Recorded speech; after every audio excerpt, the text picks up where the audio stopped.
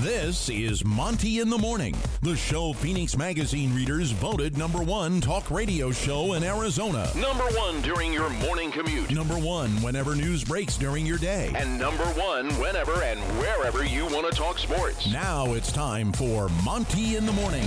Hey, yo, man, how the heck are you? It's Thursday, May 19th, 2022.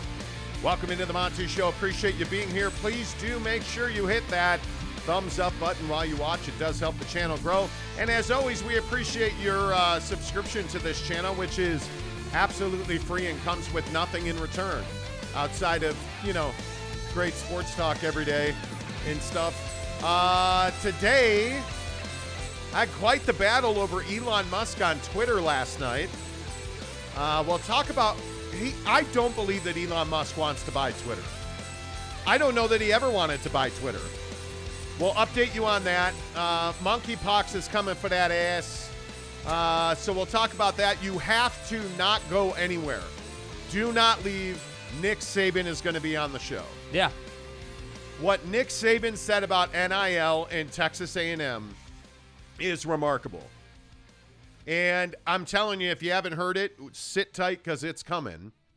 But of course, as we always do on this show, it seems like we're going to start by talking some NBA hope, and that would be the Golden State Warriors torching the Dallas Mavericks last night in the Western Conference Finals in what was, in one man's opinion, one of the most dominating performances we have seen this postseason, and a lot of it had to do with Steph Curry and his ability to create space and create opportunities, and it's something that we knew would happen. We talked about that on the show yesterday, but the thing that I think really impressed last night was the team defense the Golden State Warriors rolled out.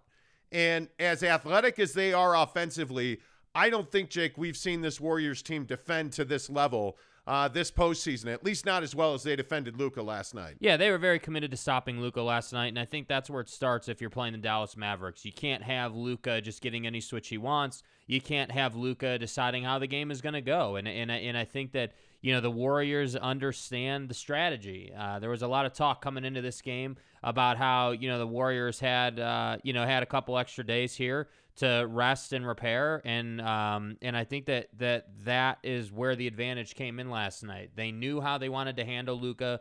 They had a strategy, and they employed that strategy. I think it needs to be said that Dallas missed a lot of three-point shots that they typically would make.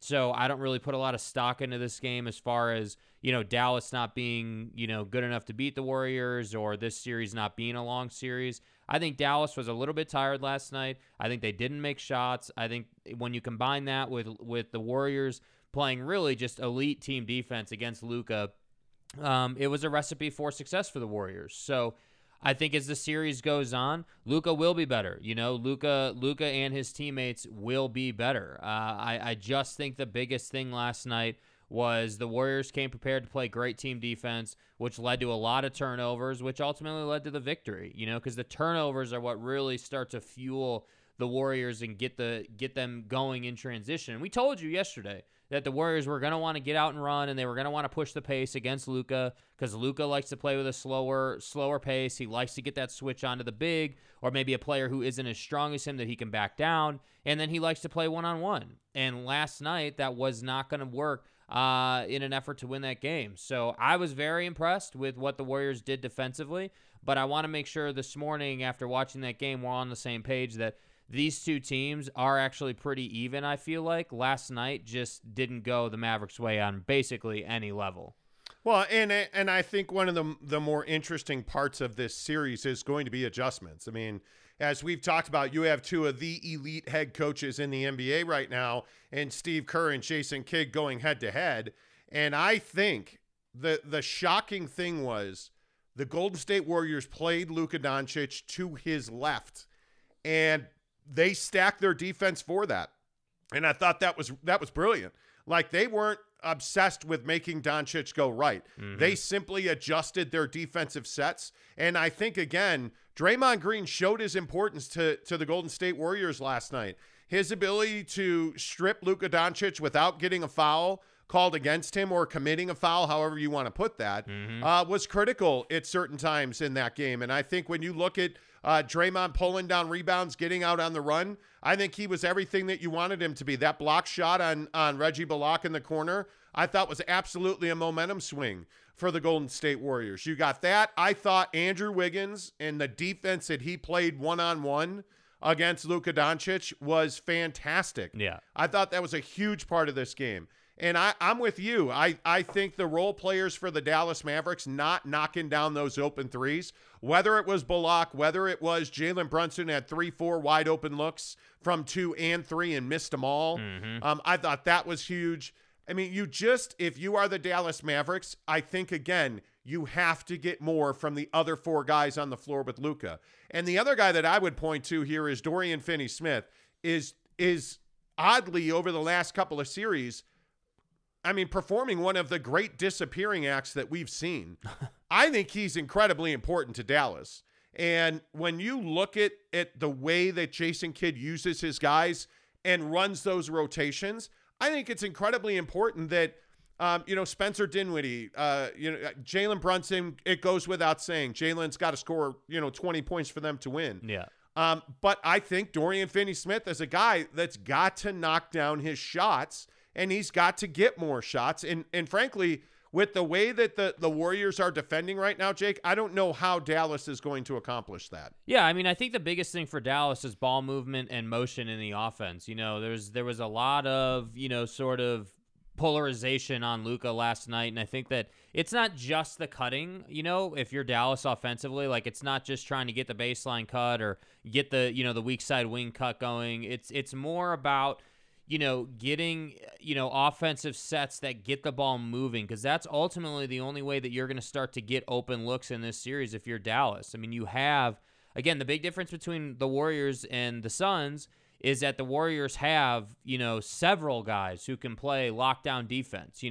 It's not just Andrew Wiggins. I think Jordan Poole is, more than athletic enough to stay with most of the Dallas Mavericks roster. You've got Draymond Green backing you up. Even Steph Curry. Everyone wants to say that Steph doesn't play defense. I got news for you. He does, and he's strong for his position. He is one of the strongest players on the floor at his size, so he can do some things. So I think if you're Dallas, the biggest thing here is I would be getting Luka off the ball in terms of bringing it up, and I would be getting him in motion to get particular matchups and specifically to get him off of Andrew Wiggins, because that's the problem. Wiggins is athletic, he's quick, and he's long, so he can get to the spot just as quick as Luka can, and that's why you saw it was difficult for Luka to get to the basket. And then you add the help defense to that. There's no way Luka is going to put up 40 in that game.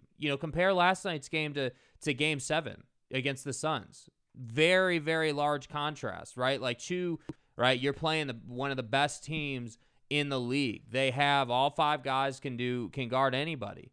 So that's why I say it can't be the Luka show. It's got to be, hey, yeah, sure, Luka's going to get his, but the ball's got to move. You have to move the ball to create open opportunities, and that's what ultimately I think you will see a lot of adjustment from Jason Kidd and the Mavericks. Well, I think you better, because you're going to have to figure out how to knock down shots. And I actually think it is as simple as putting guys in position to make more three-point shots for Dallas. That's what this is going to come down to.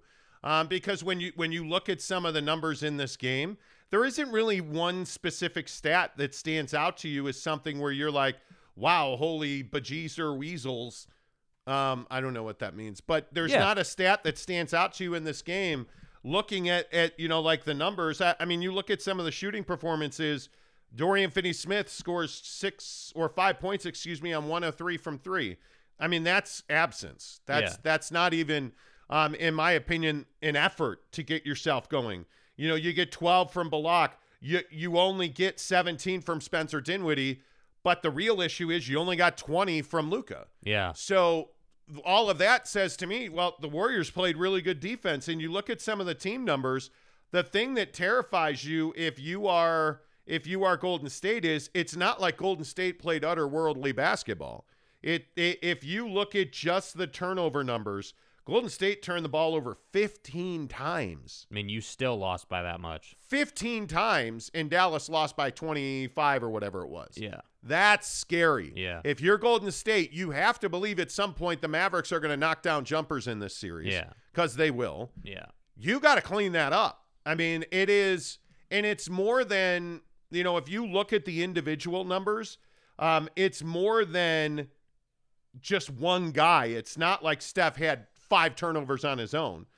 It's 7, between Draymond Green and Andrew Wiggins combined for 7 turnovers. It's 2 from Looney. It's 3 from Curry. It's 2 from Otto Porter. Like, everybody was guilty of it with the exception of Klay Thompson, who really was a second-half performer last night. He didn't turn the ball over at all. You got to clean that up. Yeah. Right? So, now the good news is to offset that, the Golden State Warriors got out and ran.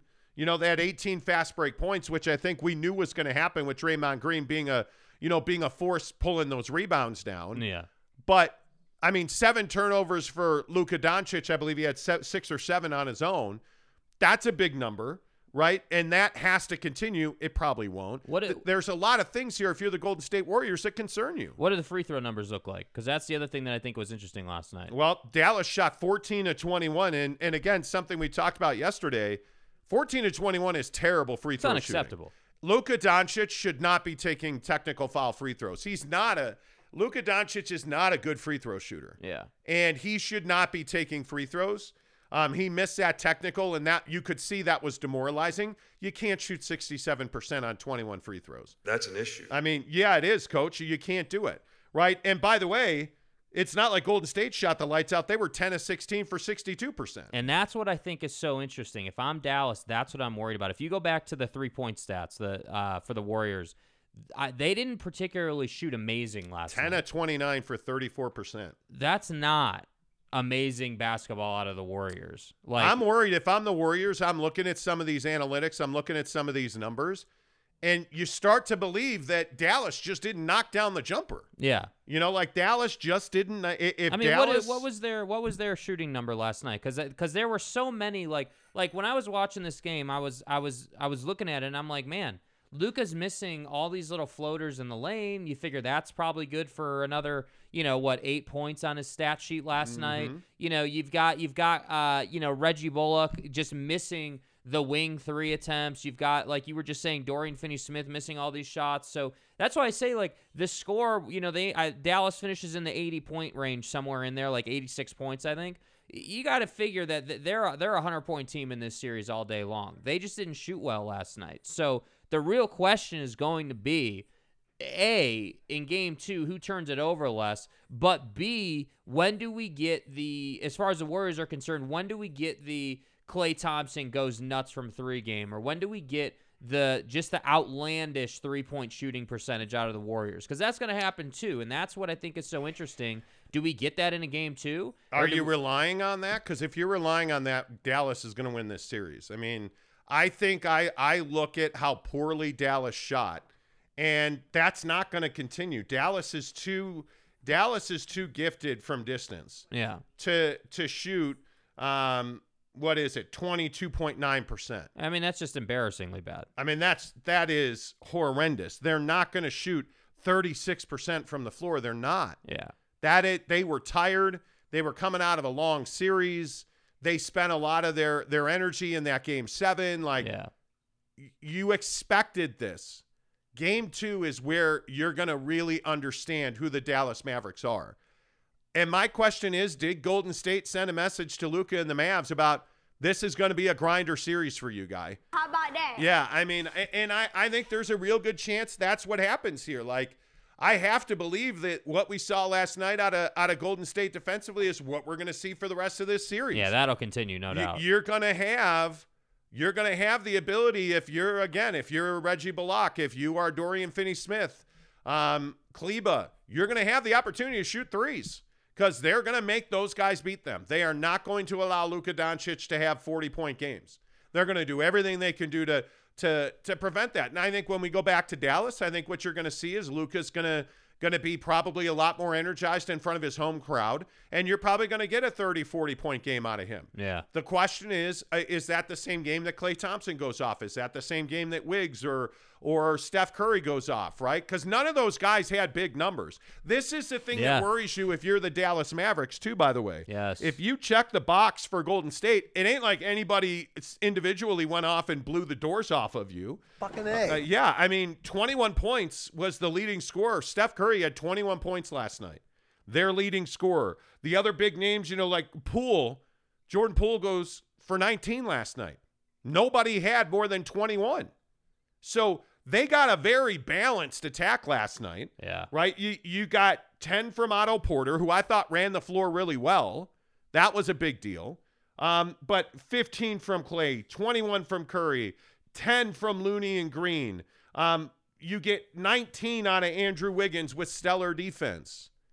That should concern you. Yeah. It is Steph Curry going for 21 and 12 rebounds. That should concern you. 4 dimes from him. You get badly out-rebounded if the Dallas Mavericks, 51-35. You got badly out-rebounded. So neither one of these teams played a stellar game. Yeah. Neither one of them did. So I'm curious. I think Game 2 is going to be much more indicative of what we see from this series in the long term versus what we're seeing in Game 1. Yeah. All right, let's get some of your comments in here. If you're watching the show, please give us a thumbs up right now. It helps us grow the channel. Don't forget to peruse and browse and then spend your money on our affiliate links below. James Knight says, what's up, lads? James, first in. Good to see you. Giggity, good morning to you. Rudy Sanchez says, good morning, fellas. Warriors look good. The Warriors look relaxed. Yeah.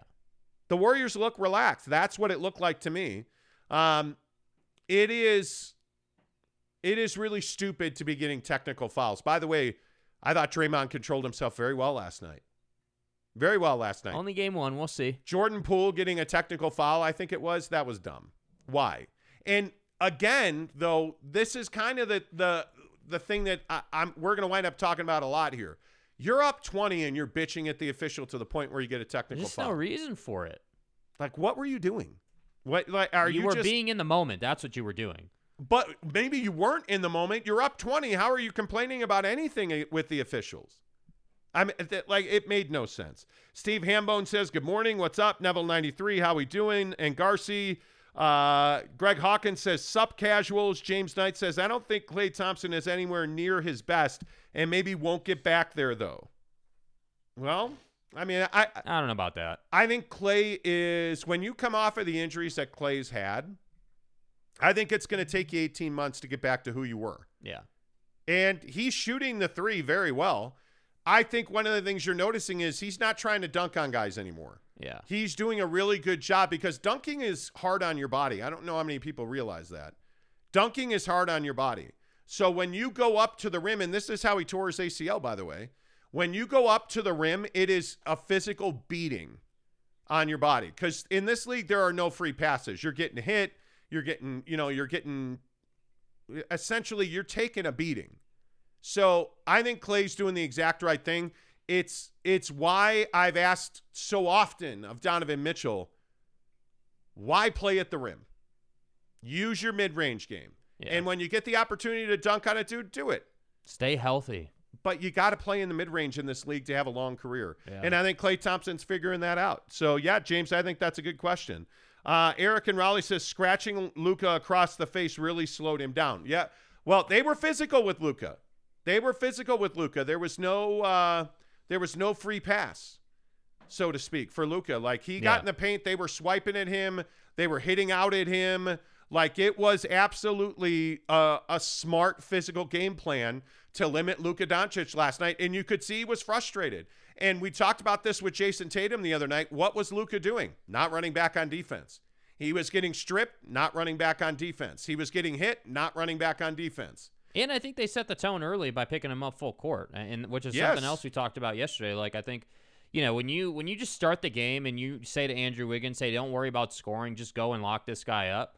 I mean, that's a great way to kind of set the tone of how you're going to treat Luka through the rest of the game. And look, I mean, it's not like Andrew Wiggins went out there and was like intentionally trying to scratch the guy across the face. No. Things happen. But I think the Warriors, to your point, did a great job of really trying to really kick his ass, honestly, like by basketball terms, like being physical with him, bodying him, like a lot of those floaters that I was talking about earlier that he typically makes, that doesn't mean that the contact's not there. They were bodying him, and I would expect him to make those at a higher percentage. But again, we're in a time of year where they've played a lot of basketball, bro. It adds up. The miles keep adding up. So at some point, you're going to get to a place where you need that rest. And so that's why I think, like, tonight when they're not playing and they're resting and they're recovering and they're getting their ice baths in, tomorrow I think you will see a much better version of Luka just inside of his own personal game. Yeah, I think you'll see a much better version. Absolutely. Well, I think you better. I mean, I think you have to because they're not going to win with him scoring, less than 30 points. He has got to score 30 points. I mean, it's shocking how uncomfortable he was at times in this series, in this game rather. Mm-hmm. He's going to have to change that if they want to win this series. Well, and I think the expectation really should be that the Warriors will win game 2. Like, I don't think we're going to see what we saw in prior series where Dallas gets the marquee road win early in the season or early in the series to kind of shift things. Like, I think you're going to see they'll be down 2-0 leaving California. They're then going to be tasked with, trying to win 2 in a row, which I don't think they will. So then I think they're going to be down 3-1 coming back. And then I think this series is over in 6, and that's honestly how I see it playing out based on what the Warriors are able to do defensively, because that's how you win on the road with defense. It's just so shocking to see a guy like Luka Doncic be so unathletic. Yeah. Like when you're running against Golden State, and I know everybody's going to say, well, you just hate Luka. I do. I want to punch him in the face. I appreciated Andrew Wiggins. We were all Andrew Wiggins last night. But I have respect for his game. I mean, Luka Doncic is a hell of a player. But the thing that stands out to you when you're going up against Steph, Clay, Poole, Dre, you're going up against a really athletic Golden State Warrior team. Luka Doncic is not athletic. Fat. He is, and I don't even know if he's fat. He just, like somebody, I retweeted a picture of Luka Doncic sitting on a street drinking a beer. Mm-hmm. And it wasn't like in current times or whatever, but that's who he is. He's a guy that likes his pizza. He likes his beer. He likes his food. Fat. He's not a guy that's committed to being in the best shape of his life. Right. And when you have Jordan Poole and Andrew Wiggins coming at you, and you have Steph Curry dribbling you into a blender, you better be athletic. And that's the only thing that really worries me about this series is I don't know that your best player can be unathletic and unable to run with the opponent. You have to be able to run with the Golden State Warriors to beat them. Lidocaine and B12. Because making threes against the Golden State Warriors does not create momentum because they can do that all day long. Yeah. Like when Luka made those back-to-back threes in the third quarter, was anybody worried? I was not worried at all. I did not see a space in time where the Mavericks were coming back to win that game because they had to beat the Warriors at their own game. And for really 3.5 quarters, they didn't make threes. So you're not beating the Warriors. Yeah. So I don't know. It'll be interesting to see how this dynamic plays out. The series is long from over. I think that the story of this series will be written in game 2. Yeah. If the Mavs come out like that and they shoot poorly again in game 2, okay, now you're in trouble because Golden State's going to win a game in Dallas. Yeah. You feel like over the next 6 games, Golden State is more than capable of getting a game in Dallas. If you play terrible basketball again, if you're Dallas in game 2, I would be really concerned. Yeah. And I know series doesn't start till the home team loses. I totally understand that. But there is a message sent in every single game. Is it going to be Dallas saying, hey, man, you're in for a long ride here. This is a 7-game series. Or is it Golden State saying, nah, we're going to go to Dallas and we're going to win a game. We're going to take a game on your home floor. Yeah. I'm going to be really interested to see that. Let's see. Sean Mierzinski says, I was debating with someone last night on this Ayton worth $40 million a year thing. Well, the thing you should be debating is what in the hell were the Suns looking at when they chose Ayton over Luka? Okay, because that's a real thing. DeAndre Ayton's not worth $40 million. He wants Rudy Gobert money, and I'm telling you he isn't worth that. I'm not paying him. The Suns are handling this exactly the way they should be. Exactly the way they should be. Let him go to RFA. Let him go to restricted free agency. Don't extend him. Like, do what you need to do. I would not pay him anywhere near a maximum rookie extension. Yeah. I'm not doing that. Yeah, I just think his game isn't there yet. I mean, I do think he's one of the best bigs in the league, but I don't think that the defensive side, the lacking on the defensive side is just too much. I mean, just the same way Rudy's got lacking on the offensive side. And again, this is the age-old debate. I mean, yeah, sure. I'm sure there are some people who'd say they'd rather have Ayton over Rudy or whatever, but I just think that DeAndre Ayton has work to do, from a toughness perspective, learning how to catch the basketball regularly, and then defensively wanting to beat people up, because that's ultimately what his role on the floor has to be as a big in the NBA. Yeah, I would agree with that. I just think Ayton was always going to be a disappointment. To go back to things that I'm always right about, when the Suns made this pick, we straight called this out as a mistake. Like what I just said. I mean, he goes to Arizona, and he is a dominant player, but he isn't a guy that wants to kill. And if you're going to be a dominant 4 or 5, because he really is a hybrid. He's not a true 5 in this league, because he's soft. He's a shooter. He's more of a touch, feel, finesse player. Mm-hmm. You're not a 5. You're not that guy, pal. Trust me. You're not that guy. We talked about this ad nauseum, and people really were upset when we said he's soft. He's always been soft. And the thing that has stood out to him that he has not improved on in his career, DeAndre Ayton does not catch the basketball well. Yeah. And I'm telling you, it's because he isn't a strong arm hands guy, which is why he doesn't dunk on dudes, which is why he's great at catching lobs. He's great at, you throw the ball up at the rim, he'll catch it and dunk it. Yep. You throw him the ball in traffic, it's a turnover. Yep. Consistently and repeatedly. And at some point, the Suns have to decide if they want that kind of soft player as their center, because I do think he cost him in the Dallas series. I truly think that Dallas played him off the floor. Yeah. Because he just wasn't willing to be nasty. And his fouls are soft. And I'm not saying that Bismack Biyombo is a better player than him, because Bismack's not. He's a role player, right? Right. But at least Biyombo's trying to foul guys with authority. But no one's going to disrespect me. Yeah, swinging and missing. Bismack Biyombo's going to dunk on you. Yeah. If DeAndre Ayton wanted to dunk on everybody that stood in front of him, we wouldn't be having this conversation. They'd have pen to paper already. Yeah. But he's just not he's a nice guy. He's a soft guy. Yeah. So he's not worth that. He's not worth that in any way, shape, or form. I mean, is DeAndre Ayton not replaceable? I mean, he is replaceable. I think a lot of bigs in the league are replaceable. I mean, you're seeing two teams in the Western Conference Finals who don't really have bigs. Dallas has Kleba, but Golden State, runs Looney out there sometimes, but you don't have like a max player at the 5 on your team, and that's ultimately what I think the difference is. A lot of these bigs, unfortunately for them, you have to be able to do certain things to up your value in the league. I mean, that's you can't right. just roll up and be like, hey, yeah, I'm a 7-footer. I can dunk without jumping. That's not good enough anymore.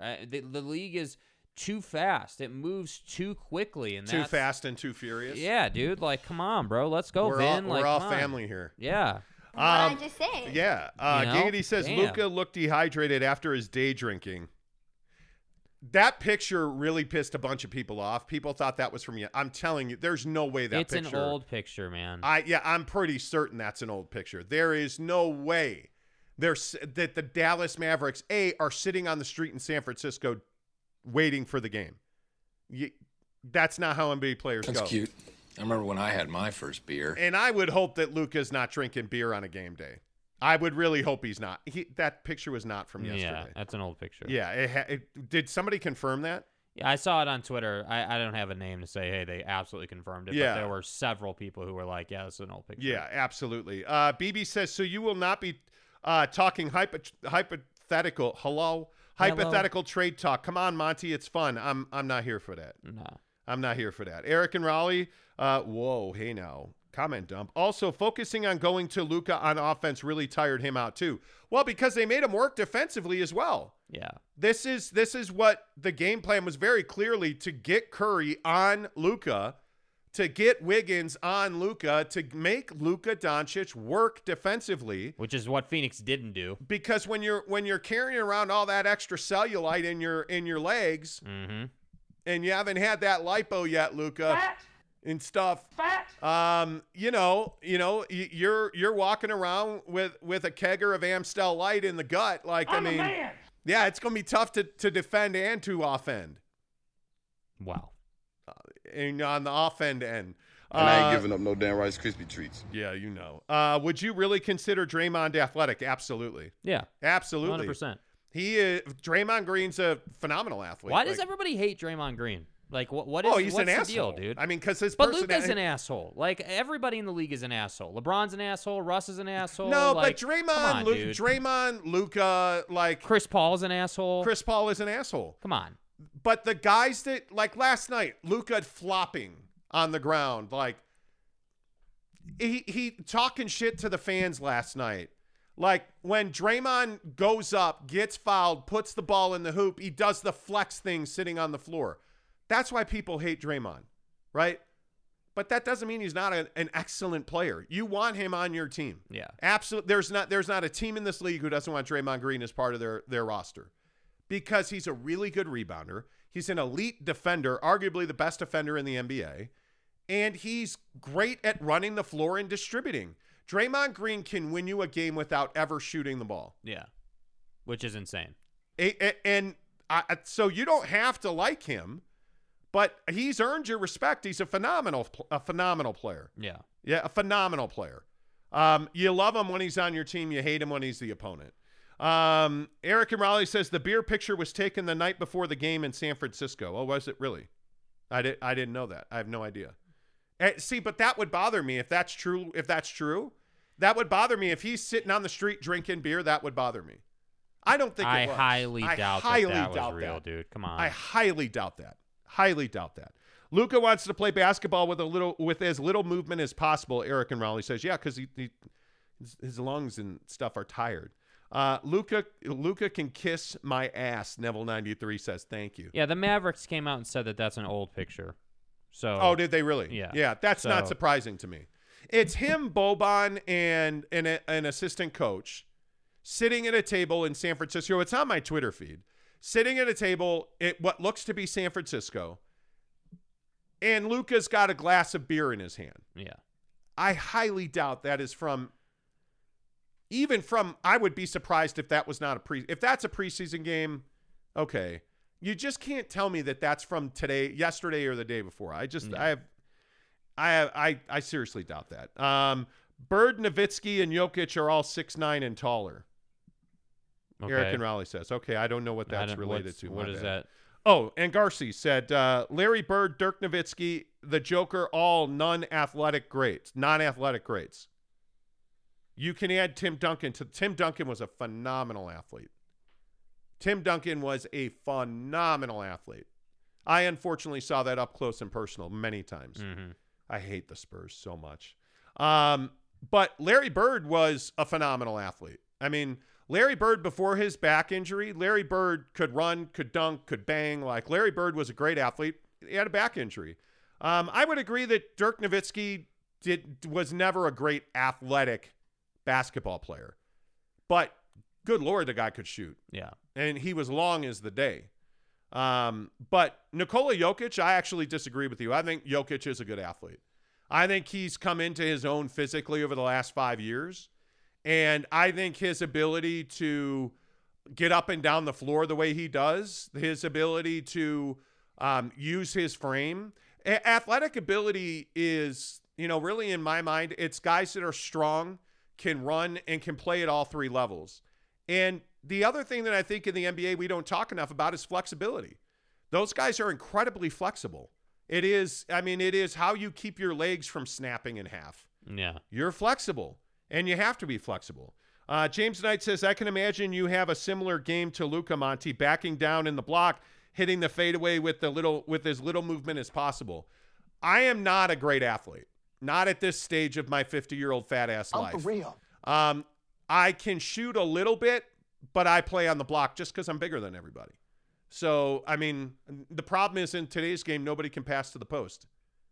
Like kids Jake age don't know how to pass into the post. They really don't. Compare Ayton to centers drafted 3 years before and 3 years after. He's not a scrub. This isn't a centers league. Nobody's saying he's a scrub, dude. Nobody said he's a scrub. He's not a max player, though. Yeah, he's not a superstar. He's not a star player. He's not a scrub. DeAndre Ayton is a good player. He is, but he's not a guy you want as your starting center that's making $40 million a year. This man was a bona fide scrub. Like it's Rudy Gobert. Rudy Gobert's a good player. I don't want him as my starting center, and I certainly don't want him for $40 million. Yeah. He's not a bad player. He's just like, I would probably in today's NBA entertain the argument of DeAndre Ayton or Rudy Gobert. Which guy do you want? Right? I mean, because that's not an open and shut case. Oh, it's Rudy Gobert. Is it, though? In today's NBA, is it cut and dry Rudy Gobert? I mean, DeAndre Ayton's biggest problem is he's soft. Yeah. He's just not going to foul you hard. He's not a great rebounder, but he's got phenomenal touch. The guy can straight up shoot a basketball. I think there's a good argument to be had there. By the way, I don't want either one of them as my starting center, and I'm not paying either one of them more than $20 million a year. Yeah.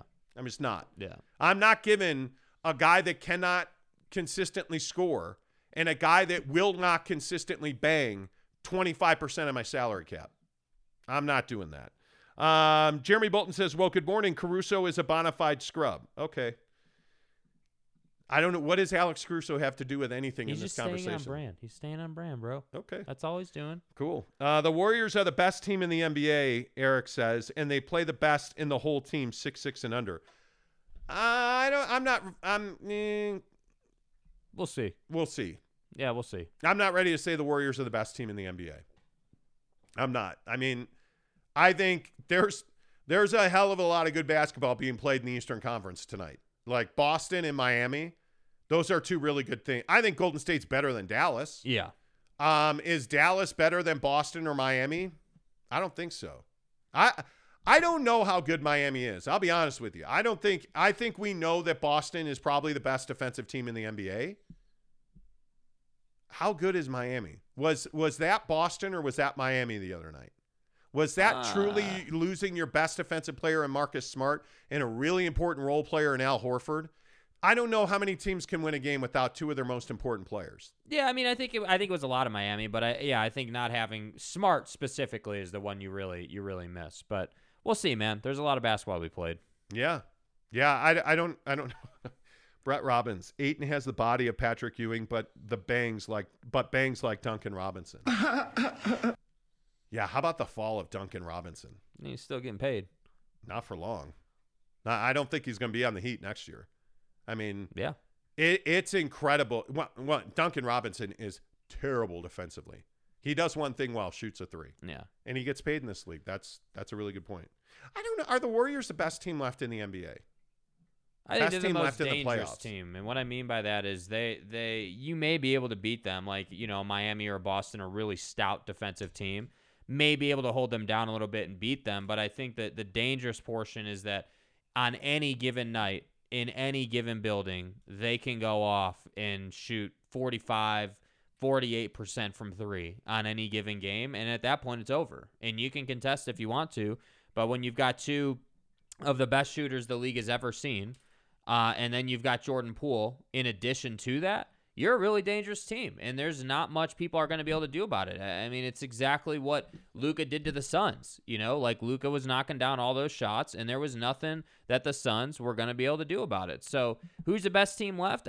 Tell me who's shooting the ball the best. Honestly, like that's, I feel like, what it comes down to. All four of them. All four of them are 3-point. But that's what this league is. And this is why, again, when we talk about this is why when we talk about Rudy Gobert, and we have this discussion about how the Utah Jazz are built, you have to be a 3-and-D team right now to win. You have to be. Look at 3 of the 4 teams. If you look at the Warriors, the Heat, and the Celtics, what do those 3 teams really have in common? They are elite defensively. They are really good defensively, and Boston's probably the best of the bunch. Yeah. But Dallas is not. Dallas does not always defend well. Dallas was a top 10 defense this year, but that doesn't make them a great defensive team. No. We need to be clear on that. No, and I think you start to see that a lot of that happened after the trade deadline. Once they picked up guys, once they made a switch and Jalen Brunson was playing a lot more, Dinwiddie came into the fold. Like they were able to do more defensively. But the issue is that Luka is a turnstile. I mean, he cannot stand in front of another guard. Yeah. He just is not. He doesn't have quick feet at all. He is a slow, plodding, methodical player, and he's a really good one. But if I look at Golden State, I mean, just about everybody you have on the floor at any given time is a really good defender. With the exception of guys. Even I thought Looney did a really good job in the switches with Luka. Yeah. I thought he did a really good job. But I look at Boston. They put 5 guys. Did anybody see the Daniel Tice block the other night? That was freaking unbelievable. Yeah. And that's what this team, the Boston Celtics, are capable of. When you're getting defense from everybody, look at the blocks Bam Adebayo had. Look at Jimmy Butler's block in the corner. Look at the rebounding. And the other thing that these 3 teams, Boston, Miami, and Golden State, have in common that Dallas does not, they turn defense into offense consistently. And quickly. So they pull it down and Draymond Green's sprinting up the floor. They pull it down and there's an outlet pass from Bam to Jimmy Butler and they're into their offense. Like if the game last night, ESPN was showing a graphic this morning or a highlight package this morning. There were like 4 or 5 straight possessions where Golden State was playing 4-on-2, 4-on-3. Like, they're just getting up the floor quicker than you. Well, and I think that's a thing in the league. Like, I think a lot of teams, and really the Jazz, were in their prime with this roster, were notorious for hey, Rudy's going to pull that board down. Then he's going to outlet it to hopefully somebody. Hopefully it's Bogey or Don or Mike, one of those 3. You're going to outlet it to one of those 3 guys who is probably 2 steps behind the half-court line already.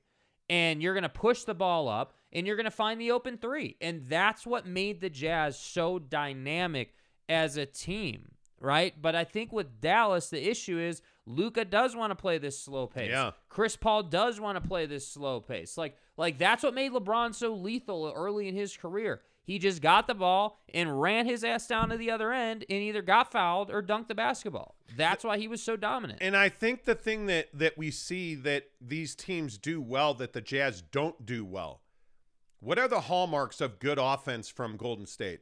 Lots of movement. Yeah. Everybody's in the blender. What are the hallmarks of really good offense from Miami? Lots of screen roll. Lots of Bam Adebayo pick and roll. Jimmy Butler creating. Like, you look at these teams, they stay on brand. Yes, core tenants. And what is Dallas's core tenant? One-on-one ISO basketball with Luka. Look what happened. I mean, you had Jalen Brunson dominate the Utah Jazz, and he really has not been the same player since Luka came back. Yeah. And I think what you've seen there is the potential to be far better. Like someone who can be far better. And I think that's what Dallas, and I don't mean to be redundant, and I know that I say the same thing over and over about the Dallas Mavericks, but somebody's got to step up. Yeah. One of these guys, it can't be Luka for 30 and everybody else for 5 or 6. Yeah. Because Golden State has shown you now that Luka's got to find another gear against this team. He's going to get his 30. But who else is going to be there? Again last night, it's Spencer Dinwiddie with 17 or whatever it was. Yeah, which is a more typical performance. I would agree with that. That's more of what you're going to get. Somebody, and it's probably Jalen Brunson. Somebody's got to have 20, 30-point game. But this is what I was saying. They're going to knock down more of those shots. Like Jalen Brunson missing all those wing threes. He's not going to miss all of those. Again, I'm not trying to write off this loss, but if we're talking about specifically why they lost, yeah, the transition game was an issue for them. But really, the things that were in their control, they just didn't shoot well. Reggie Bullock is going to make those shots. 3 of 10 from 3 for Bullock. It's Bullock. That's an issue. Damn it. 0 of 5 for Brunson. 3 of 10 for Luka. 1 of 4 for Kleba. 3 of 10. Yeah, 3 of 7 from Spencer Dinwiddie from 3.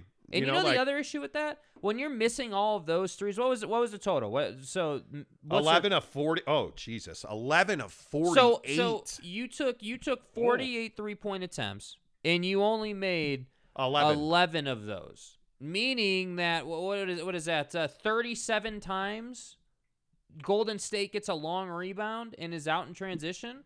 18 fast break points. Like, that's a lot of opportunities, maybe not 37 times, but you figure, 18 fast break points. They probably had 23 to 25 fast break opportunities at that. So that's why I say, like, if you're going to take 48 threes, you damn well better make 25 of those, because if you don't, the price that you're going to have to pay when you play the Warriors is going to be heavy, and that's what happened last night. By the way, the PGA Championship is teed off, and Tiger Woods on the first tee right down the middle for 300.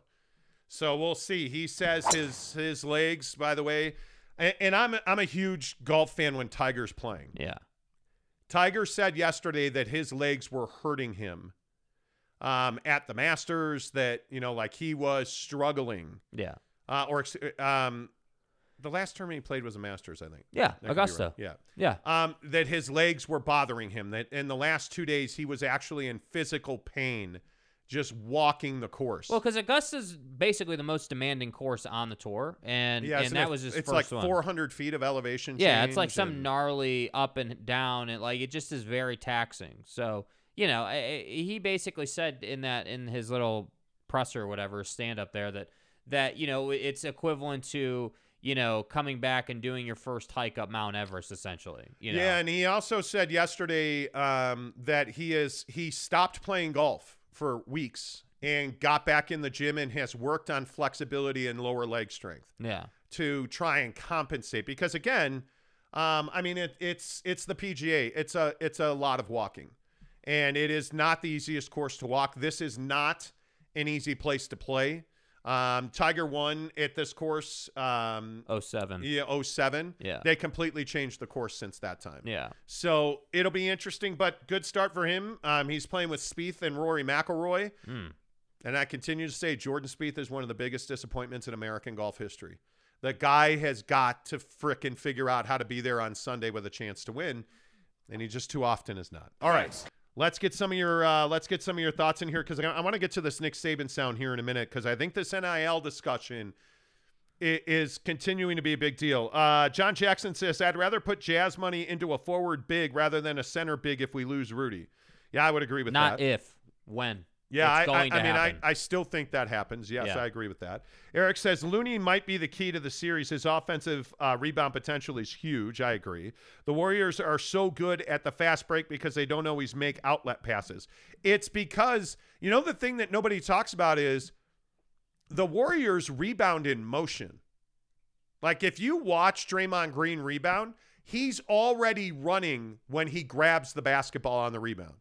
He is already moving up the floor. Yeah. Steph 3-4 times last night swinging through to get the rebound already up the floor. You don't even realize he's got the rebound, and he's already got you by 2 steps. And his range is, puts you in a precarious situation, no doubt. Yeah. Brett Robbins says, I want the Jazz to try and get Isaac. Jonathan Isaac.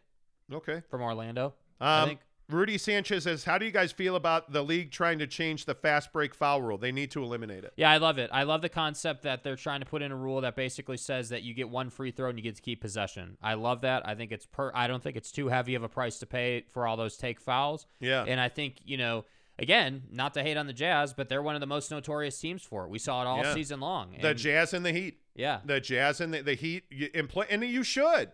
I mean, if you're playing the Golden State Warriors, I'd do it. You cannot allow them to get momentum on the break, because the problem is it's what the Jazz used to do. Steph Curry last night is taking step back threes on the break and making them. Yes. You can't have that. You just can't have that. James Knight says, okay, we get it. You guys are on the Dubs bandwagon to Slurpville. LOL. They're good. I don't know how you're not on their bandwagon right now. And Garcia says, Rudy, Ayton, and Luka, we need 2 more for Monty's starting 5 hate list. Jesus, this is not difficult. Rudy, Ayton, and Luka. The problem is I don't hate Rudy. I don't. Everybody thinks we hate Rudy, but we don't. I don't hate Rudy. He's just an incredibly limited player. We're not going to sit here and say, sunshine and roses about the guy. I mean, yes, he is a defensive player of the year guy. He is super capable at the rim. 9 times out of 10, he's going to win that dunk attempt, whether he gets the block or the guy dunks on him. He's going to get the block 9 times out of 10. But again, like we were just discussing with DeAndre Ayton, I mean, that's great that you can play rim defense, but you don't have a jumper or any kind of offensive game outside of setting picks. Yeah. And by the way, we just got done discussing that this league is a track meet, and Rudy Gobert does not fit into a track meet. I would agree with that. James Knight says, the Monty All-Star hate team, love it. It is, I mean, you can put Rudy on that if you want. I don't hate Rudy. But Ayton, Luka, I think you definitely have to have James Harden on that team. I hate James Harden. Like, that guy to me is... Pat Bev? No, I'd love Pat Bev to be on the Bulls. I mean, you want Patrick Beverley on your team. I don't like him on somebody else's team, but there's not a whole lot of guys in this league I don't like. I mean, there's nobody. The Knicks are irrelevant. Like Giannis, I'm not a huge fan of Giannis, but I don't hate Giannis. I mean, Westbrook. Yeah, I'm not a big Russ fan. Kyrie, to a certain extent, I really like watching Kyrie Irving play basketball. Like, I really enjoy his game. I hate all the other stuff. I hate the COVID stuff. I hate the bro, you fasting. Can't use the C word, bro. Come on. Oh, my bad. My bad. The C word. I didn't say that. So you better check yourself. There's not a lot of guys I dislike in this league. Like, there's nobody on the Jazz. I don't like Royce O'Neal. You can put Royce O'Neal on that. The dirty plays against Dallas really bothered me. Yeah. Really, like that. And what did it get you? That sealed the deal for me. Yeah. Like that was when Royce was doing that with Jalen Brunson, that was the end of that. I just thought that was really beneath who the Jazz should be. Mm-hmm. But I don't have guys like, I don't hate, like the funny thing is there's a difference between hating a guy. Like I can't stand James Harden, the basketball player. I don't know him as a human being. Yeah. I hate James Harden, the basketball player. Like the flopping, the swing through stuff, the quitting on teams. I do not like James Harden. He's my starting guard on that team. But like Ayton, I don't hate DeAndre Ayton. He's just not good. I don't hate Rudy Gobert. He's just not good. Yeah. Like, I mean, there's a difference between hating and truth telling. Man, who would my starting 5 haters be? Like, I mean, Luka for certain. I don't like Luka Doncic at all. But, I mean, I love the guy's game. I mean, you got to respect his game. Yeah. LeBron? Yeah, but I just have so much respect for him as a player, though. Yeah. I don't like him as a guy. I mean, the activism stuff off the floor that he does not do. I don't know. I'd have to really think about that because there's not a whole lot of guys that I just straight up hate. Yeah. Like like Trae Young. I don't like Trae Young. I mean, I guess you could put him on that team. I don't even enjoy watching him play. Like he's not enjoyable. Yeah, you were not a big fan of the New York Knicks, banter with Trae Young. No, I wasn't because it didn't pay off to anything. I don't know. It is what it is. The double travel step back that for some reason he's the only player in the world who can do it. It's not a travel. It's not. It's not. I mean, the NBA and the NBA official union has explained it. James Harden, everybody does it. It is not a travel. It looks like a travel on TV because you can't see when he's picking up the ball. That's the thing. It's when you pick up the ball. And Garcia says it's hate if every single show is about a player's downside. No, every single show is about the Jazz needs to rebuild.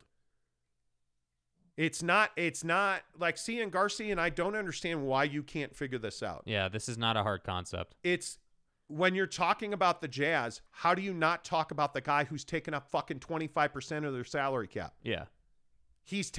Guy, do you understand Rudy Gobert gets 20, I think the exact number is 23.6% of their salary cap. Facts. So we should just not talk about him? Are you serious? He is one of their single biggest issues, good and bad. He is one of their single biggest issues. And you're a Rudy Gobert guy, so you don't want the truth. You want the spin, and we don't spin on this show. Whether we love him or hate him, we spent 20 minutes the other day ripping Devin Booker, who happens to be my favorite player. I'm going to say this again. But you can't no-show in big games constantly, right? Like please. I mean, it's yeah. Yeah, anyway, it's fine. Brett Robbins says, no, he straight traveled on a double step back over Rubio in the playoffs. Okay. Dude, Ricky, why are we talking about Ricky why Rubio? are we talking about Ricky Rubio? We need to move on anyway. We're running out of time here. All right, Let's go. Nick Saban. Let's play some Nick Saban audio. I want to start with this. I'm going to play the Texas A&M bomb in a minute. But Nick Saban, he is this conversation. Guys people hate. I don't hate Nick Saban. I respect the hell out of Nick Saban. Yeah. And Nick Saban yesterday was sitting up on a dais talking about NIL and transfer portal and the problems with it. And I'm not even going to describe what he said. I'm just going to let you listen to the head coach of the Alabama Crimson Tide. Every time somebody wanted to transfer, they'd apply for a waiver. If you didn't give them, the NCAA didn't give them a waiver so they could be immediately eligible, they filed suit. So the NCAA would back off and give them a waiver. So they just said, we're just going to make a rule where everybody can transfer. That's how that happened. So if the NCAA doesn't get some protection from litigation, whether we got to get an antitrust or whatever it is, from a federal government standpoint, this is not going to change because they cannot enforce their rules, just like Nate said. We have a rule right now that says you cannot use name, image, and likeness to entice a player to come to your school. Hell, read about it in the paper. I mean, Jackson State paid a guy $1 million last year that was a really good Division I player to come to the school. It was in the paper, and they bragged about it. Nobody did anything about it. I mean, these guys at Miami that are going to play basketball there for $400,000, it's in the newspaper. The guy tells you how he's doing it. So, but the NCAA can't enforce their rules because it's not against the law. He ain't wrong. Why do we have a transfer portal? I mean, the NCAA didn't even hide the fact that they were tired of getting sued by guys who, didn't want to abide by and admittedly, their dumbass transfer rules. Yeah. So they made it so that any player can transfer one time without sitting out. Solve that problem. But as we've talked about on the show previously, the single biggest mistake that the NCAA is making with NIL is they don't link it to the transfer portal. Yeah. Because what's happening is guys are getting recruited. Caleb Williams to USC is not an accident. And it's because USC is a better offer. Yeah. And you look around college football and whether it is Lane Kiffin recruiting one of your favorite all-time state of Utah quarterbacks to come to Ole Miss. Yeah. Do you really think that happened without compensation? They don't even have to hide it anymore. But he gets in the transfer portal. Jackson Dart gets in the transfer portal, goes out on recruiting trips, and winds up getting the best offer for his family. And so he goes to Ole Miss. I mean, you can't blame the player at all. Not at all. I mean, if I'm the player, I'm leveraging the system. The problem is what Nick Saban said right here about Texas A&M. You've read about them. You know who they are. I mean, we were second in recruiting last year. A&M was first. A&M bought every player on their team, made a deal for name, image, and likeness. All right, we didn't buy one player. All right, but I don't know if we're going to be able to sustain that in the future because more and more people are doing it. Bro.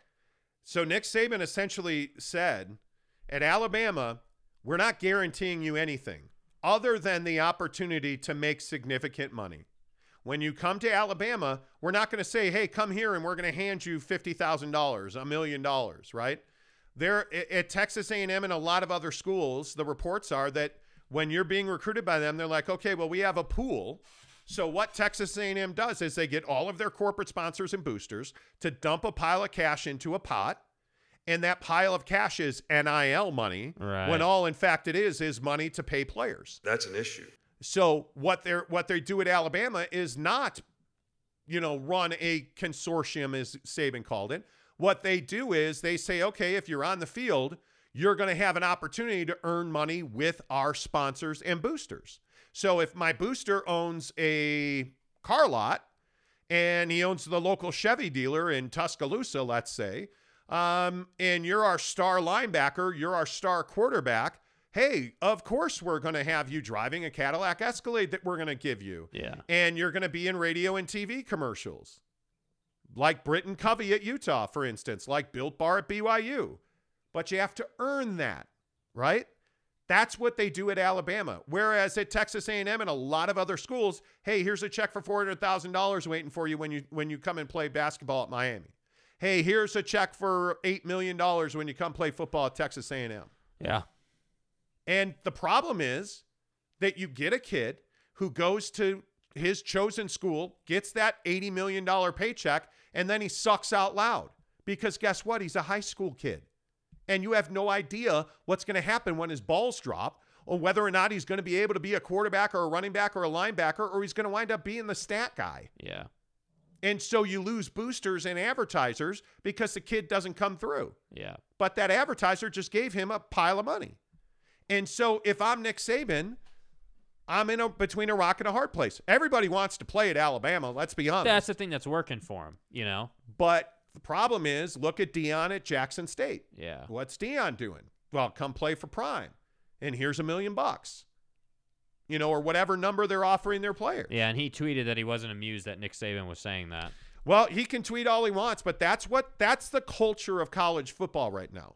And I think it's a problem. Yeah. I think it's a real problem. And by the way, this is not going to fix college basketball, because no matter how you look at this, almost universally, college basketball is broken. Yeah. It is not a fun game to watch anymore because the quality of play has eroded so much. Look at Banchero leaving Duke. He's going to the NBA now. 1 season. They make a pile of money, and after 1 year, they go to the NBA. Yep. By the way, this is not fixing college basketball. NIL really should be a solution for the badminton team. It should be a solution for the non-revenue generating sports. And it should be a cash cow for college football because you are locked out of the NFL for 3 years. So it's a way for you to make money. But at some point, you just need to eliminate the NCAA and just have it be a minor league for the NFL. Yeah. Because that's where we're going with college football. These kids are getting paid, they're getting cars, and the problem becomes when a kid doesn't live up to the potential. And how many times have we seen 5-star recruits just not become 1-star players? Yep. It happens all the time. And then you're going to get upset with the kid. And it's the kid's fault. That's exactly right. It's the kid's fault. Yeah. So, you know, I think it is. I think it's one of those things where you just can't have the wild, wild west of money laundering. But that's our country. I feel like that's our country. That's college sports. I mean, that's like everything. I feel like that's how we go about it. Like Deion at Jackson State just wants to pay guys and you know, send that message. And the thing is like, you know, when you're a kid, you know, trying to play college sports and Jackson State is your best offer, with all due respect, you know, you're going to take that, you know, like that's why I say this isn't on the kid. They're just looking for the best opportunity that they can get. But does NIL do anything good right now currently? Does it do anything good for college sports? Well, I mean, if you're the kid, you're getting paid, which is good. I think it's helping the kid no matter what. But I don't actually think in its current form that NIL is working the way that anybody thought that it would. I think that NIL is making it is highlighting the bigger issues. But that's, with the kid. But that's what college athletic is. It's you know, messing with money. It's the Reggie Bush thing all those years ago. Like it's all these scandals that happen. And then we're all freaking outraged when they roll out NIL and the big programs in the country are abusing it. Like, who is surprised? But I don't know that they're abusing it. I don't think that I would say that NIL is being abused. But we shouldn't take Saban at his word. We shouldn't take him at his word, honestly. No, but I don't think it's being abused. If you are not leveraging NIL to the maximum potential, and this is a BYU conversation. BYU did their deal with Built Bar, and I thought it was genius. Yeah, and people were pissed about it. Yeah, initially, if you remember. People can be pissed about it, but it sent kids to college. Yeah. Which, if that's where you want to be, hey, that's awesome, man. The backup center for the third team practice squad on the flag football powder puff team now doesn't have to pay for tuition. That's great. How about that? I'm thrilled with that. Yeah. I am thrilled with that. So my only point here is that let's not be surprised anymore. Yeah.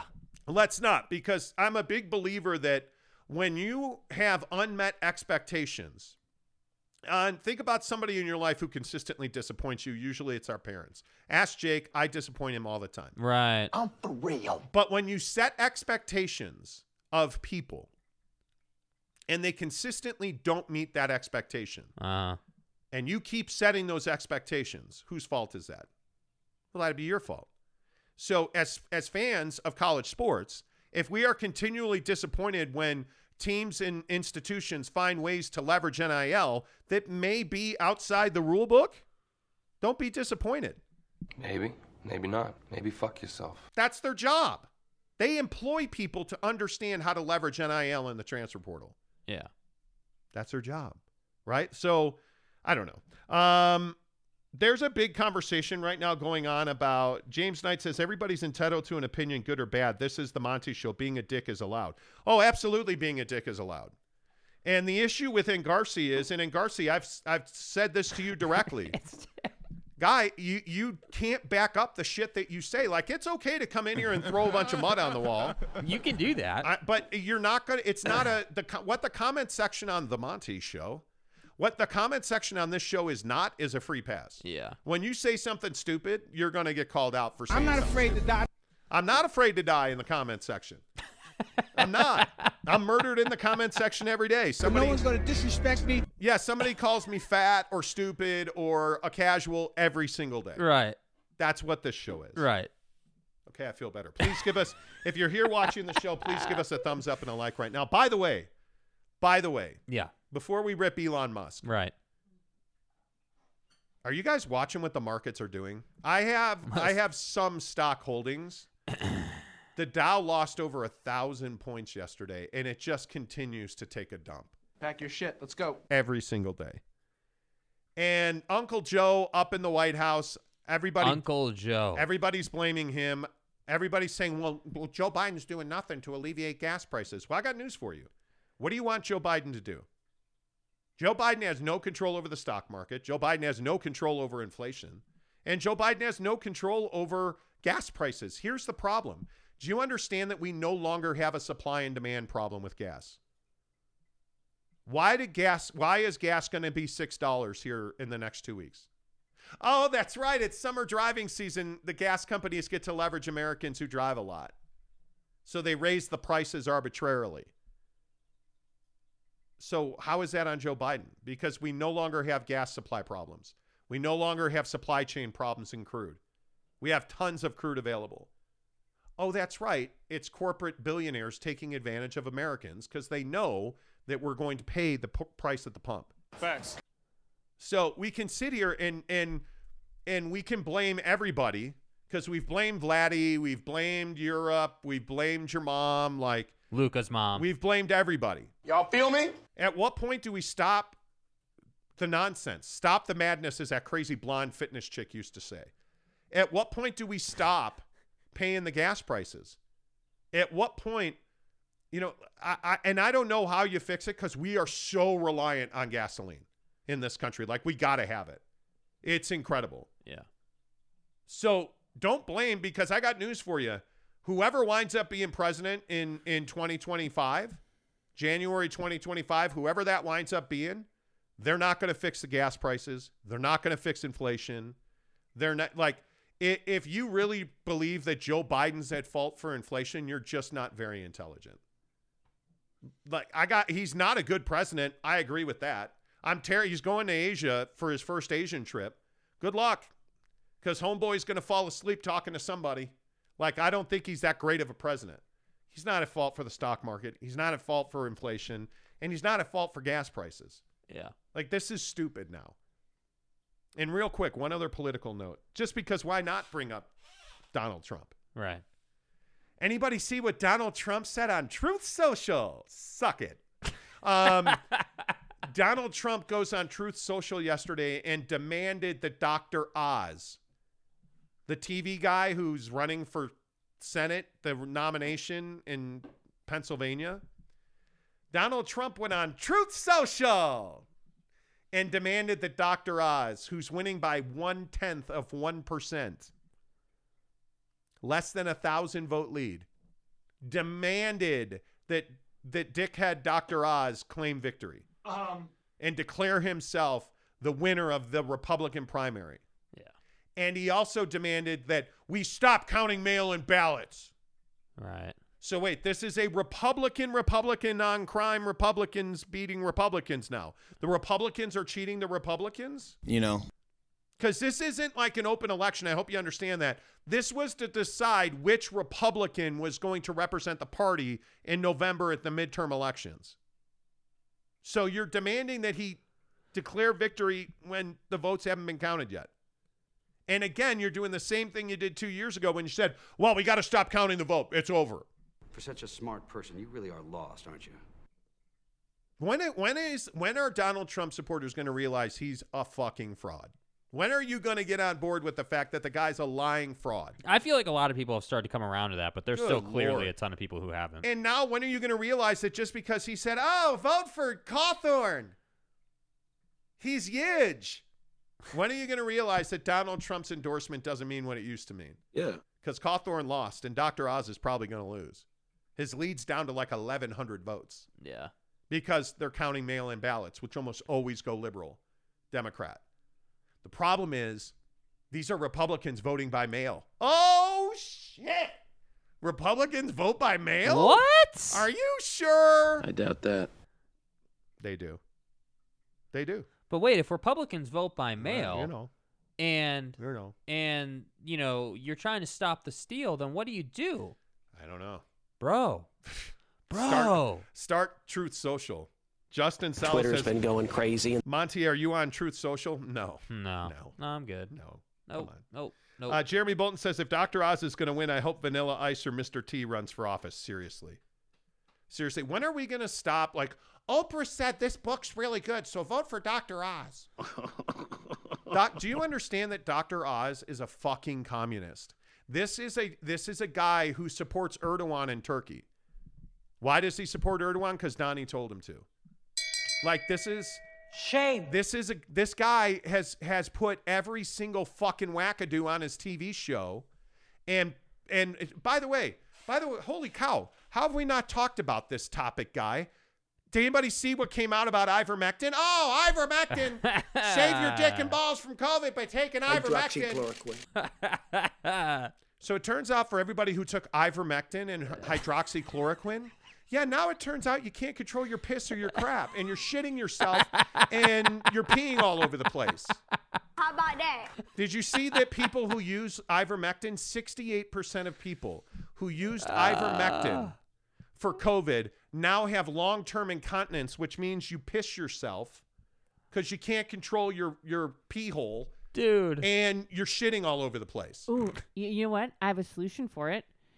They could use one of Gwyneth Paltrow's rocks and shove it up there to maybe try and plug the pooper. Yeah, I'm just saying. Shove it up your butthole. Dr. Oz and Gwyneth Paltrow are pretty much the same person. Right. It's incredible to me that people like Donnie was like, yeah, take ivermectin and hydroxychloroquine. Until you get really sick or die from it. Or No, just until have you spend long-term, you spend your life incontinence. pissing yourself. Hydroxychloroquine. Congratulations, Donnie. You're wearing a diaper. Nice. That's your guy, Donald Trump. Dude. Ivermectin. Dude. Joe Rogan knows everything. Ivermectin. It's ridiculous. Okay, I feel better. Whew. All right, can we talk about Twitter, the death trap that is Twitter? Yeah. So speaking of my starting five of things I hate. All right. I'm not a huge fan of Twitter. Right. I'm on it because it serves a purpose. Twitter's been going crazy. It has. So am I the only one who thinks that Ted Cruz doesn't want to buy, or I said Ted Cruz, thanks for the sound. Cancun Cruz. That Elon Musk I started having second thoughts. doesn't any longer want to buy Twitter. Right. That Elon now is trying to pull out, like his mom should have, of the Twitter deal. Okay, sorry, that was too much. Yeah. How the fuck else would you do this job? You know. Elon, you shouldn't have given your sperm to, Amber Heard. Hey, baby. Okay. Which, by the way, we got to talk about her in a second. But so Elon Musk says he doesn't want to buy Twitter anymore because he claims that all of the followers are bots. So, somebody did a audit of his Twitter account, and over 100 million are bots on his followers. Vexes me. So Elon's got a huge amount of his Twitter followers that are bots, which is okay. Hey, man, of his 94 million Twitter followers. Anyway. 94 million and 1 million. Wow. How many were bots? What the fuck is wrong with you? I know. Anyways. I went to talk and I burped. I don't know what to tell you. So he has 94 million Twitter followers, and a good number of them, I don't know the exact number, but a good number of them are bots. Mm-hmm. So I guess you can audit your Twitter account to find out how many of your followers are fake or real or whatever. But so he says, no, I'm out. I don't want to buy Twitter anymore. I'll tell you why I think that is in a minute. Only problem for Elon is Twitter's like, yeah, tough shit. You have a contract. We're doing this. Yeah. And the issue is that Elon, through his hijinks, tanked the Twitter stock price. And Elon agreed to pay $52 a share or whatever it is, right? And now it's not worth half that. And Twitter, for those of you who haven't followed it, has lost 2 of their top executives. Their stock price has tanked. Their usage has gone way down in this country. Like, Elon Musk has been a disaster for Twitter.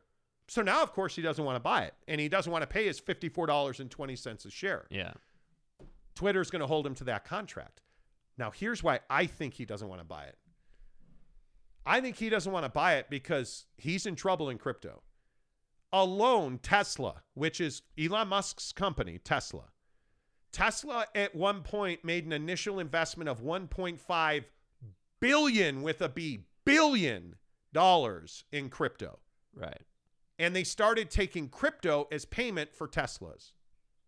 So when the crypto crash happened and continues here, he has lost billions of dollars in net worth. Yeah. So all of a sudden, being a jagoff and trying to buy out Twitter and shut them down, we're going to do it right. All of a sudden, you don't have the money to do it right because crypto crashed. I think that's been a big problem here, is that he has lost significant net worth in the economy with the stock price going down, crypto going down, and I just think he doesn't want to buy it anymore. Maybe he never did, but I think certainly he has changed his appetite. Yeah. For Twitter. You know, I think that's the issue with crypto. You know, it is volatile. It's unreliable. It is not, predictable or projectable. I agree with that. And I think that Elon, through the Tesla situation, thought that, okay, yeah, Bitcoin and crypto are the next thing. And I want to get ahead of that curve, and I want to keep being Elon. And I think he made a mistake with that. And so, now you signed a deal. And I think that deal to get out of it is like $1 billion. There's a penalty he has to pay for not buying it. And it's a huge amount of money. So that's why I say, like, this is you can't just do whatever you want, man. You got to make right decisions. Yep, I totally agree. Barry says, Monty, don't ever change. All these idiots that say you're fat, they're not wrong. But you should never change. Yeah, Thanks, Barry. That's fucked up. Appreciate that, buddy. That's fucked up. Hey, man, you know what? That's not cool. Look, it's a glandular issue, man. Big boned. I get it, but come on. Hereditary and genetics. Right. It is what it is. What's up, motherfuckers? I think what's interesting, Barry also went on to say we're absolutely right about Rudy Gobert, but it's fine. I think what's really interesting is that Elon Musk is in trouble now. Like, he's in a damned if you do and damned if you don't. Yeah. You just got to make a decision. The other thing is Donnie ain't coming back to Twitter. Donald Trump Elon was going to be Donnie's savior, and he's not coming back. He was going to be the boat that saved him. Yeah. So, and then there's Amber Heard. This girl, remember we talked yesterday about her, her donation. Right. To, what was it? NAACP, right? I think NAACP in the Children's Hospital of Los Angeles. And so she was supposed to donate $7 million over a 10-year period. Right. That was her thing. And it was, why it was 7, right? Yeah, that was the divorce settlement. Yeah. So she was like, I'm going to take my whole divorce settlement. I'm going to give it to charity. ACLU, by the way. Oh, there you go. It was ACLU. So she was supposed to give $3.5 million, half of the $7 million, to the ACLU, and she was going to do that in 10 $350,000 payments over a 10-year period. Well, it turns out she hasn't done that, and she hasn't made a donation since 2019. And it's become a major bone of contention now because the ACLU is who wrote the op-ed for her. I don't know how many people realize this. The ACLU is the one that wrote the op-ed that's at the center of this defamation trial. Amber Heard just signed off on it. And through her Elon Musk relationship with Mrs. Monty was absolutely correct, ended in 2019. Elon Musk made several donations in her name. So she has been getting people to donate in her name, which they have been crediting to her ledger at the ACLU for $3.5 million. Right. Mm-hmm. But she has stopped making donations since 2019. Is this at all relevant? Do you guys care about this? Because the ACLU has said that they're still backing her. Do you guys at all care about Amber Heard donating her divorce settlement? I mean, I think it's. I don't really care. To be completely honest with you, the trial is only something I look at because it's an entertainment thing and something we talk about. As a guy, you absolutely should be paying attention to this trial. This is as old as time, bro. Like, this is literally as old as time, whether we're talking to Sean or Trevor Bauer or any of these guys that get themselves in these situations, dude. Like, she has a track record of being absolutely nuts, and you still got with her. Right, but that doesn't mean that she has the right to make things up, in my opinion, and lie about Johnny Depp and wreck his career. Right, but this all goes back to one decision to be with her. Well, yeah, and I'm not, listen, for the record, yeah, we all make terrible choices in women. Like, I mean, as men, I think we've all, if we look back at the notches on our belt, there are a few who are like, hey, man, yeah, you know, that's how monkeypox is spreading apparently now. Yeah. But, you know, we all make bad relationship decisions. Right. This one matters, though. Johnny Depp, he has got to, even if he doesn't win defamation against Amber Heard, he has to come out the winner in this trial, because you cannot allow women to do what Amber Heard has done to Johnny Depp. She has wrecked him in spite. Well, and I think she's the one that's ended up looking like a fool here. I mean, I think Johnny's well on his way to, working that. It's the final court ruling, though, that's really going to matter. If she looks like an idiot this whole time but still wins, like, no one will care. Yeah. And now if the reason I bring up this ACLU thing, if they get her on perjury on this, which she perjured herself. She lied about it. Like, she say that she admitted not giving that $3.5 million after she said she had. Like, she just wasn't honest about it. Yeah. But that's her thing. Like, she doesn't know which lies she's telling and which she isn't, but it's ridiculous. Yeah, I don't know. It's what she does. You don't care about it at all? I mean, really? so I'm not saying I don't care about it at all, but what I am saying is I'm not like, oh, I got to check on this trial. Like, it's more of a thing for me where I'm just like, yeah, dude, this lady is clearly a liar and someone who tries to persuade people to do things that really is not good for them. That much is very clear. I don't need a judge to tell me what she is and isn't. Like, the way the trial is playing out is telling me everything I need to know. And Garcia said, big old cash grab on gas and adult Pampers. Exactly. Yeah. Adult Pampers. Yeah, I don't know, man. I just don't know how this ends well. Jeremy Bolton, back to the ivermectin, says maybe they can drink the bleach to slow down the symptoms of ivermectin. Yeah, they got to get the light inside, Get the light inside. Hydroxychloroquine. Yeah, Big Dog O-Town says, like I say, I can't endorse either party as a black American. I'll leave it there. The independent and B1 enthusiast. Shout to Mobamba. I think there's a lot of ethnicities in this country that are at sea without an oar or a sail. Mm-hmm. I mean, you don't have a lot to hang on to. Eric and Raleigh said Musk never wanted to buy Twitter. He just wanted attention. And Garcia said 20%, bruh. 20% of what? James Knight says, cut the burp up for a new drop, Jake. Yeah, that's twice that's happened to me on the show now, where like I'll just be I'll go to talking and be like, wah. But it is what it is. Eric and Raleigh says, Elon is a disaster for the world. This is the other thing, though. Like, Elon Musk yesterday on Twitter was trying to defend the footprint of Tesla. Come on, guy. I don't know how many people realize this, that right now, electric cars are not great for the environment. Yeah. Not even that the batteries are made from metals and they can't be fully recycled. Like, they have a half-life of like 68 trillion years. Like, they're never going anywhere. Not only that, but if you look at the energy consumption that it takes to charge a car at your house, I mean, the footprint is huge, because where does that energy come from? Burning fossil fuels, bro. That's where do you think electricity comes from? Right? Nuclear power, coal, and I know that Donnie's cleaned all the coal with a brush and a hose. Well, and the soap, obviously. But electricity is not clean power. Yeah, I think people forget that. And so if we want electric cars to truly be good for the environment, they have to be charged by solar power. Yeah. Like if you have a solar rig at your house that'll charge your Tesla, okay, I'm all for that. I don't love it because of the batteries, but hey, that's better than nothing, right? And I look at the cost of gasoline and fuel and petroleum and the environmental cost that it is to drill that shit out of the ocean, and how many little Nemos have we killed with oil rig leaks. Yeah. Yeah. But let's not sit here and pretend that electric cars are like good for the environment. Yeah.